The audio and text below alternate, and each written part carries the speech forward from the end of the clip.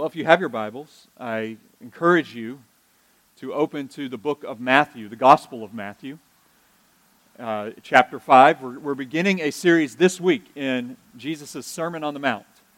I am excited for what the next few months will hold for us in this time in the Sermon on the Mount, and I am prayerful that God will use this time in looking at Jesus' most famous sermon, the most famous sermon of all time.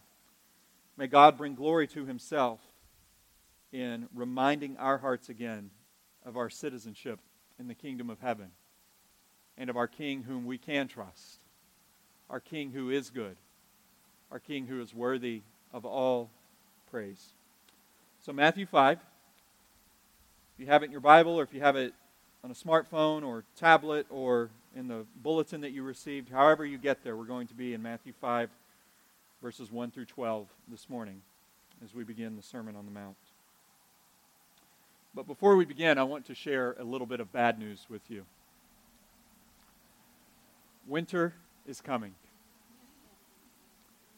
Winter is coming. And I don't know if you saw in the Farmer's Almanac this week, they released their projections. Actually, I think there's a Farmer's Almanac and a new Farmer's Almanac.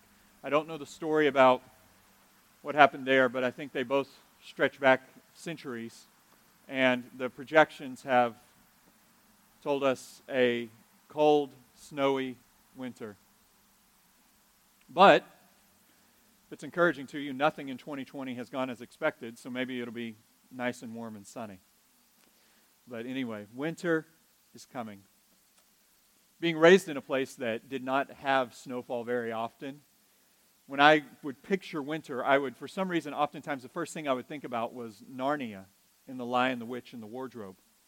This place where the snowfall was just beautiful. This place where it seemed just pristine. Beautiful creatures and people going about their business, living in this place that looked idyllic. But it was not near as idyllic as it first seemed. As you walk through The Lion, the Witch, and the Wardrobe, you soon learn that the place, Narnia, is under a curse. And those of you that have a strong disposition against snow, you would agree that snow could be a sign of curse. And the line that is said in The Lion, the Witch, and the Wardrobe about Narnia is that it was as if it was always winter, but never Christmas. Do you ever feel like life is like that for you? Particularly if you are a Christian. Do you feel like in this life you experience something that seems like it's always winter but never Christmas? You feel like you are in a world that offers a reality that doesn't quite mesh with the reality that your heart feels, the desires that your heart has for the things of God. And life here is frankly hard. Perhaps your heart desires God, but deep in your mind or in the words of others, you feel that there is nothing that you can bring to the table that makes you right with God. Perhaps you seek to share the hope of the gospel with neighbors or with those around you, but you feel as if in these conversations and interactions and how you understand the world even at its most basic levels, you feel as if you stick out like a sore thumb and all eyes are on you. Or you see how out of sorts the world is, rife with chaos, despair, and you try to work good. You try to care for your fellow man. You try to serve those who are around you and in need. And yet, no matter how much you try to do, you feel as if your efforts are unnoticed, are even not even accomplishing much good, and ultimately you feel like your efforts to work good in this world are like trying to shovel water out of the ocean. But what if this feeling of being out of sorts or intensely aware of how you don't quite fit, intensely alert to the fact that you feel as if the news tells you week by week by week or if your own soul tells you as you try to grow in the faith that it's always winter, but never Christmas? What if this is actually evidence that nothing is wrong with you, but that you're right where you need to be?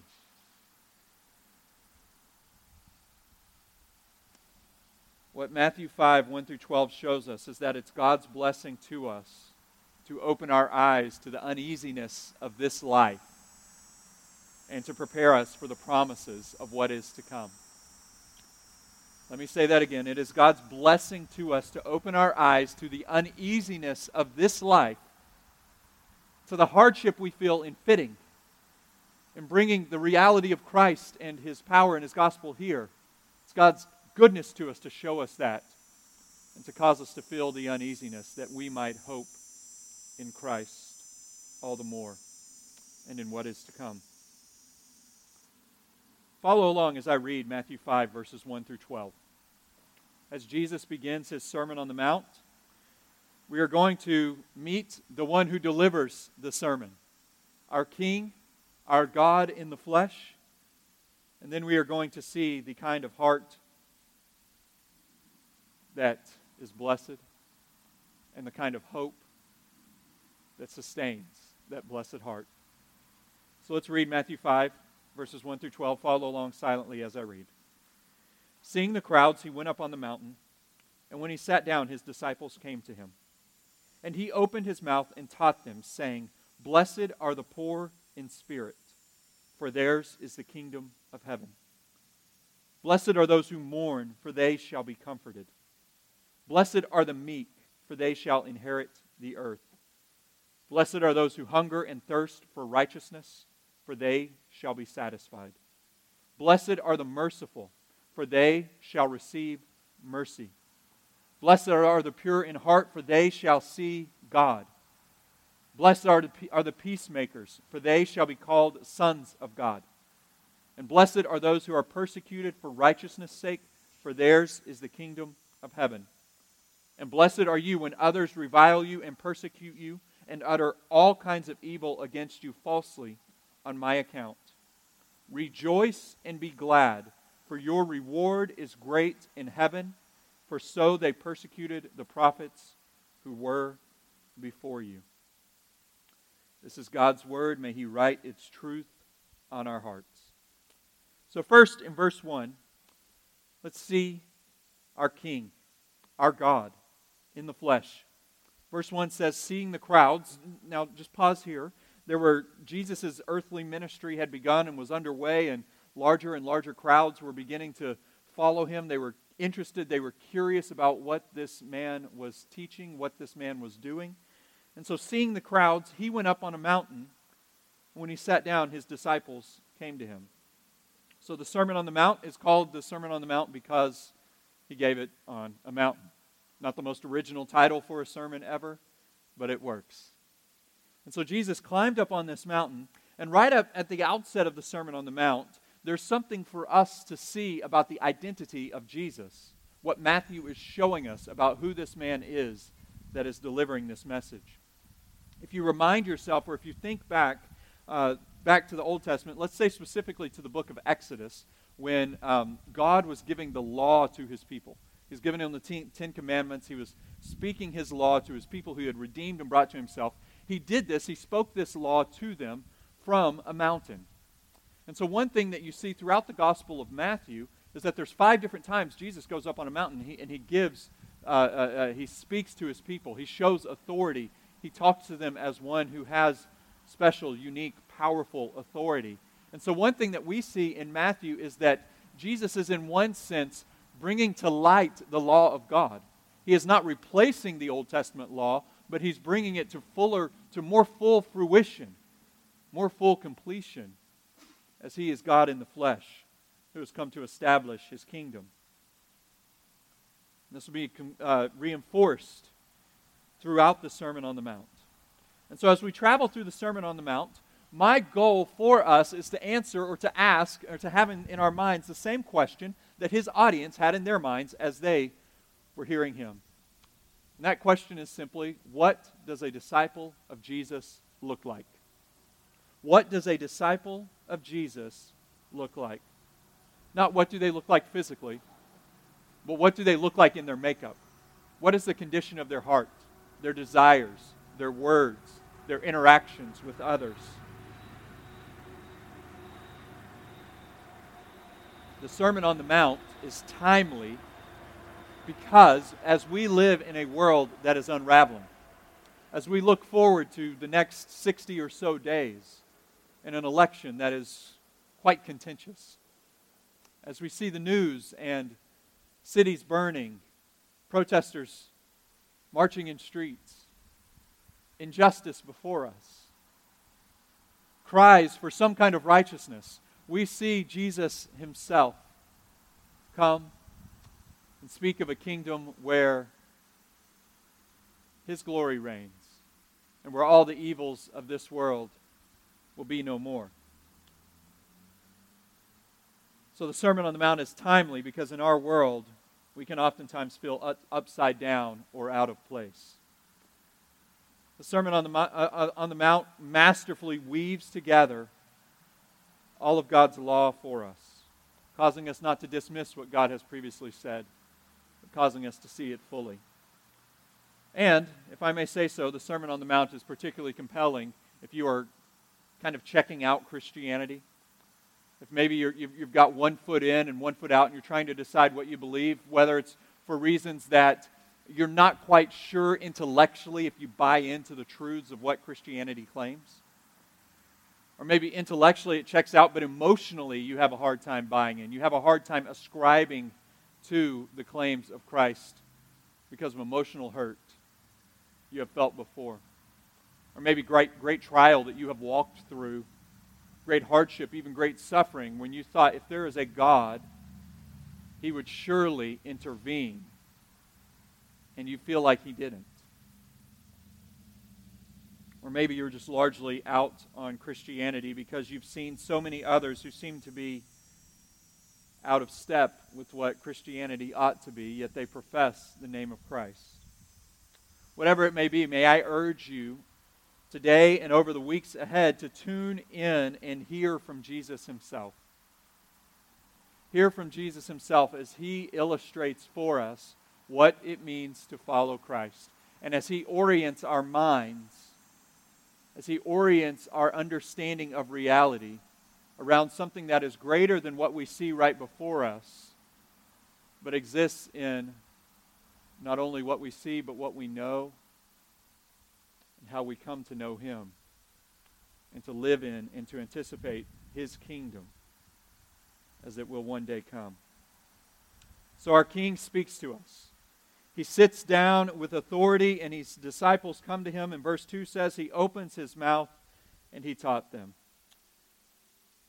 Now let's get into what he taught them.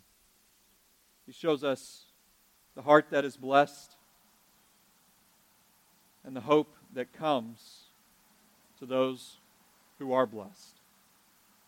We enter into what are referred to, you might see it in your Bibles there, is referred to as the Beatitudes.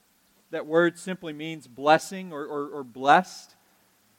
So it's a pronouncement of blessings from Jesus to his disciples, to those who would follow after him.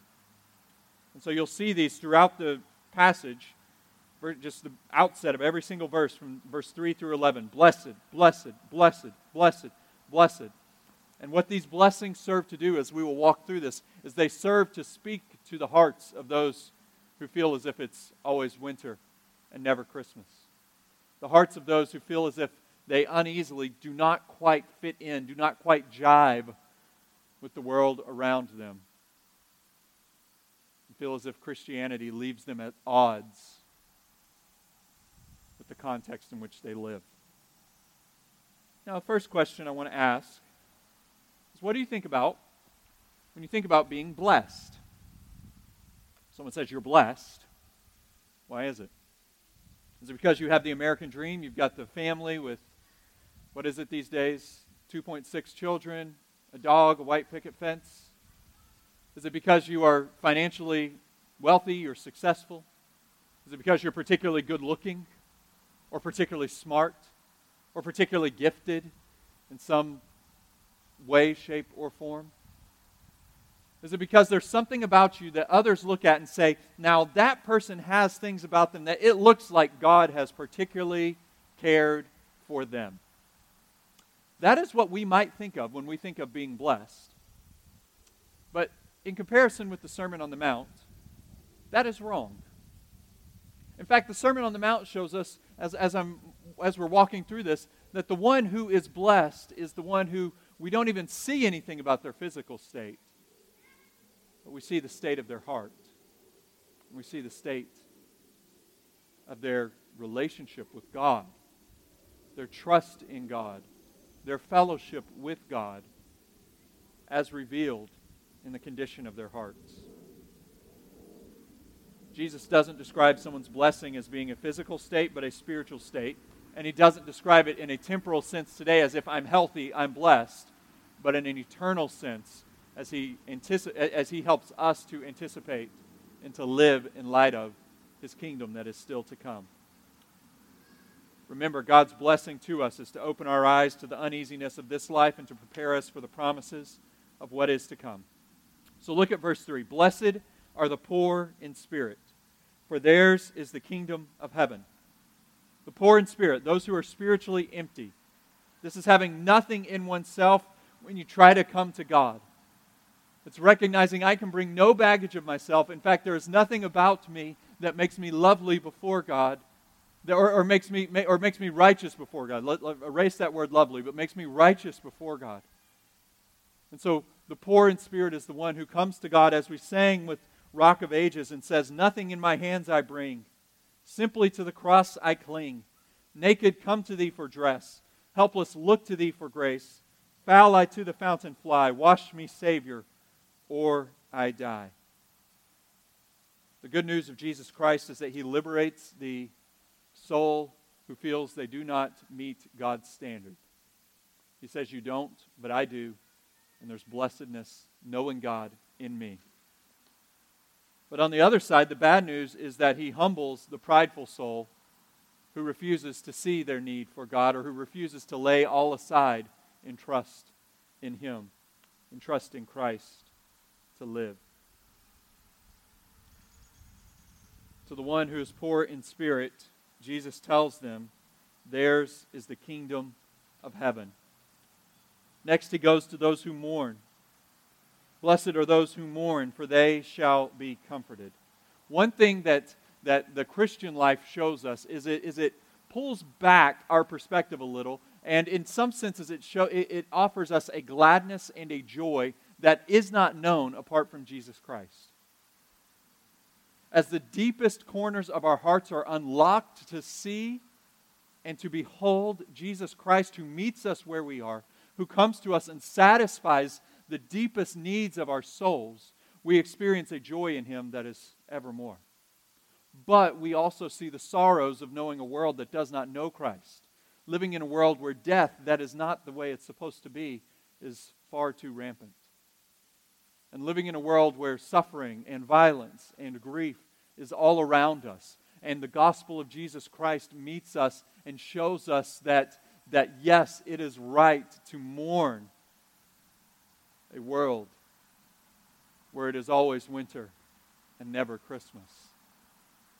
And so Jesus said, blessed are you who mourn. Do you have sorrows that you carry and you don't know where to take them? Perhaps from your difficult upbringing, your pain in seeing others lost to illness or disease, or even just the sorrows of the last 6 or 8 months. Come to Jesus with your sorrow. Know that it is okay to mourn before Him. Know that it is okay to mourn dreams that went unfulfilled. Know that it is okay to mourn sorrows that seem as if they will never end. And know that for those who mourn, they shall be comforted. Next, let's move on. Blessed are the meek, for they shall inherit the earth.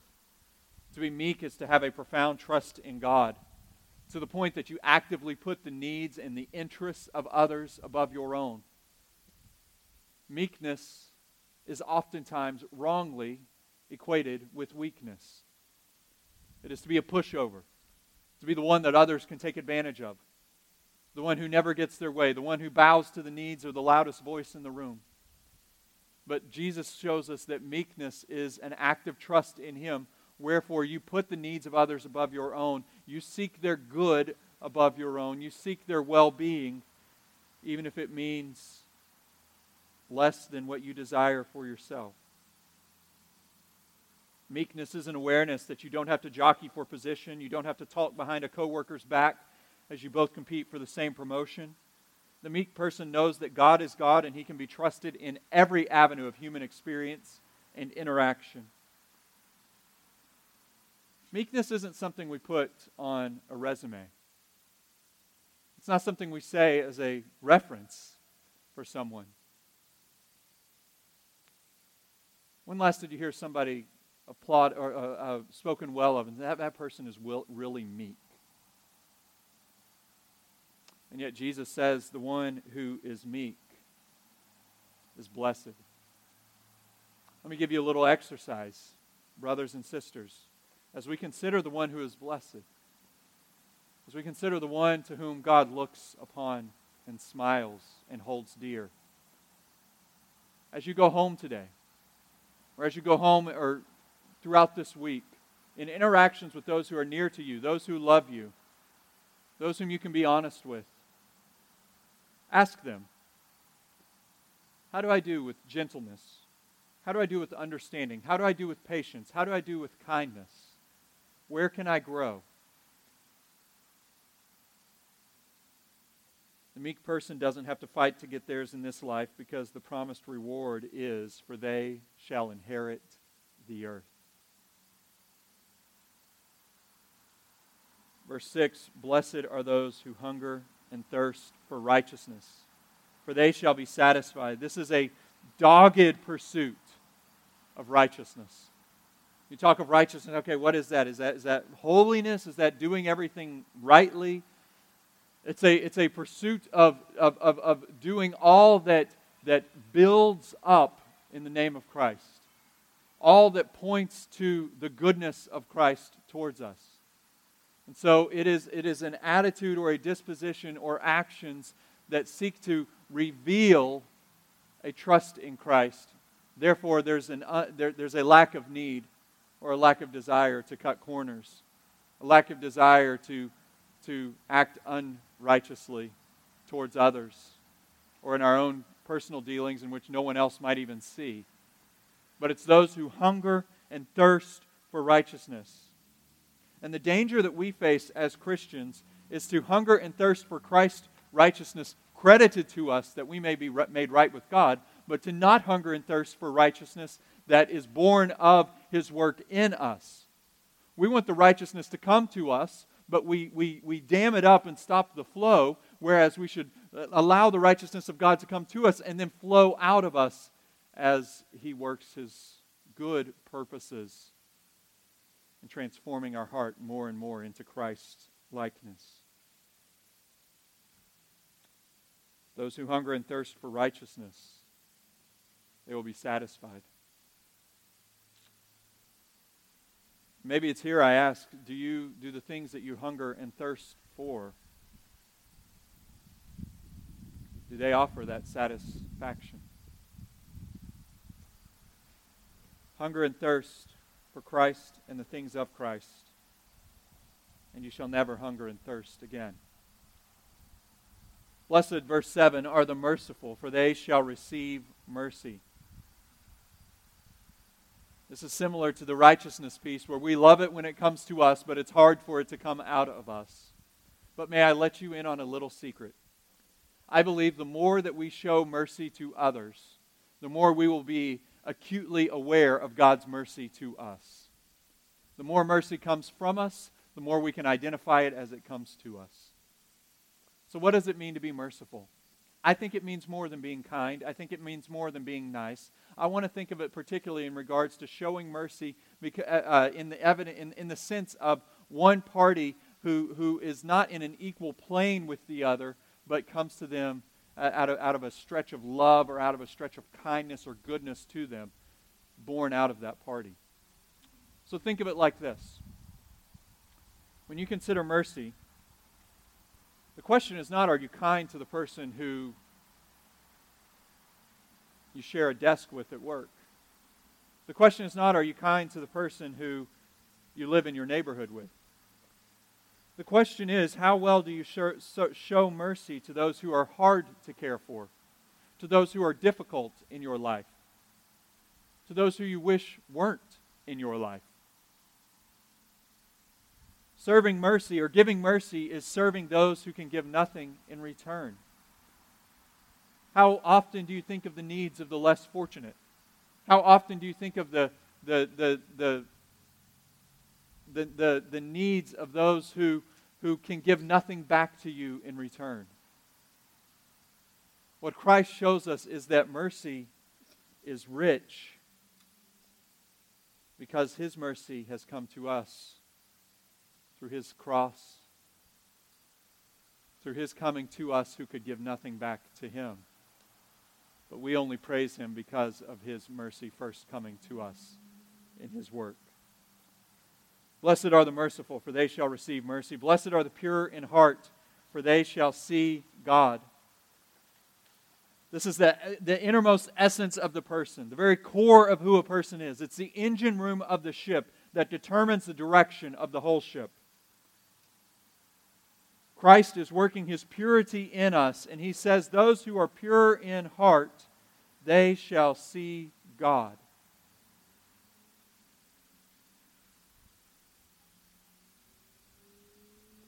To see God is, we must be made like God. Him in whom there is no impurity. This penetrates at the thoughts in our minds, the longings of our souls that never even make it out of our mouths, and yet calls us to reflect upon or to consider or to give our thoughts not to that which is impure, but to that which is pure. And this is going to be a theme that we see throughout the Sermon on the Mount, where Jesus shows us that He's not just interested in our actions, but He's interested in our hearts. He's not just interested in our words, but He's interested in the heart that fuels the words. And He shows us that He's not just interested in us keeping the law of God, but He's interested in the work of God writing a new law on our hearts. He doesn't want our hands, He wants our hearts. Blessed are the pure in heart, for they shall see God. And blessed are the peacemakers, for they shall be called sons of God. This is working peace via gospel proclamation between God and man. It's working for the good of man and man, but it's also working for the good of sharing the gospel between God and man. It's working to bridge that divide, that those who are enemies of God may be made sons and daughters of God. And it's applying the gospel to those who are in relationship with one another, yet need peace between them.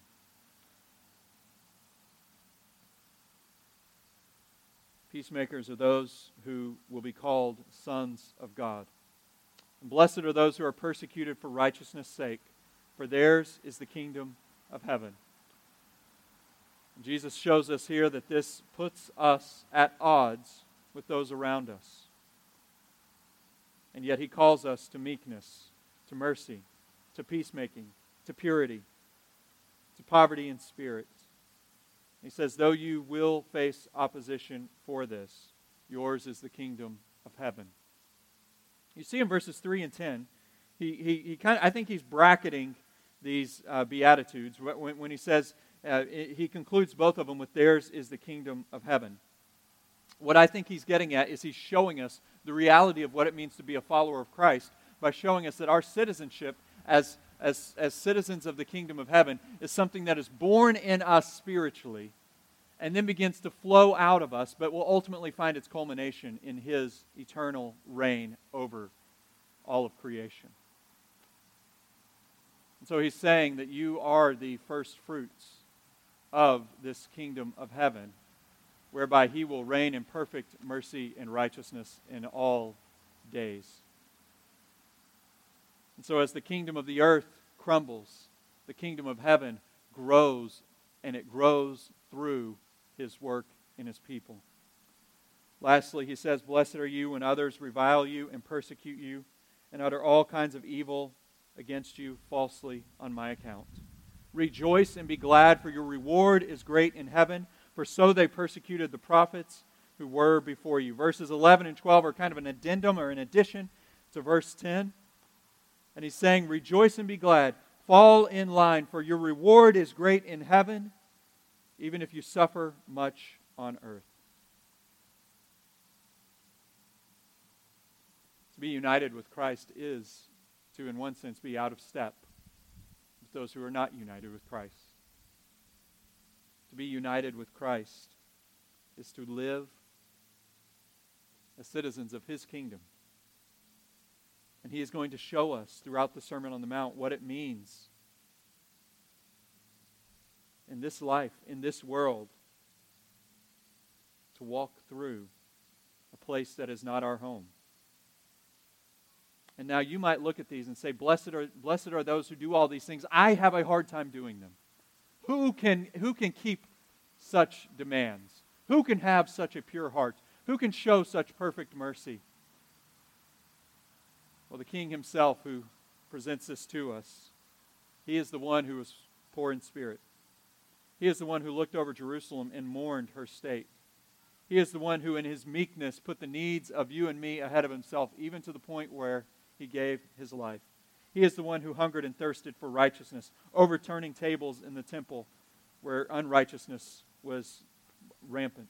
He is the one who is merciful to those who could not muster the mercy in themselves, or who could not make their way to Him apart from Him coming to them in mercy.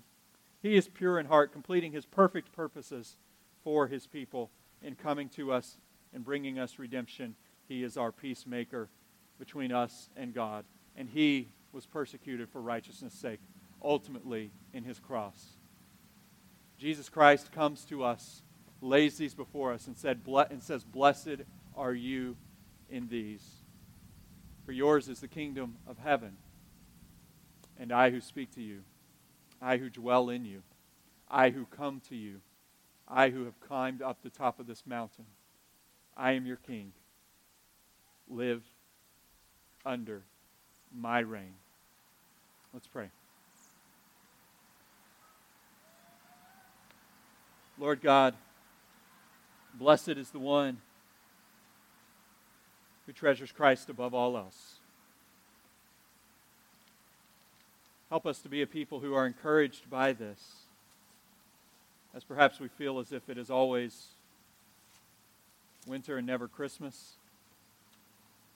Help us to know that the kingdom of heaven is coming. And help us to know that winter will fade and Christ will reign. And help us to know that chiefly through the reign over us that He exhibits in our hearts today, as He sanctifies us and grows us in these things. May we live well as citizens of His kingdom. We pray this in Christ's name. Amen.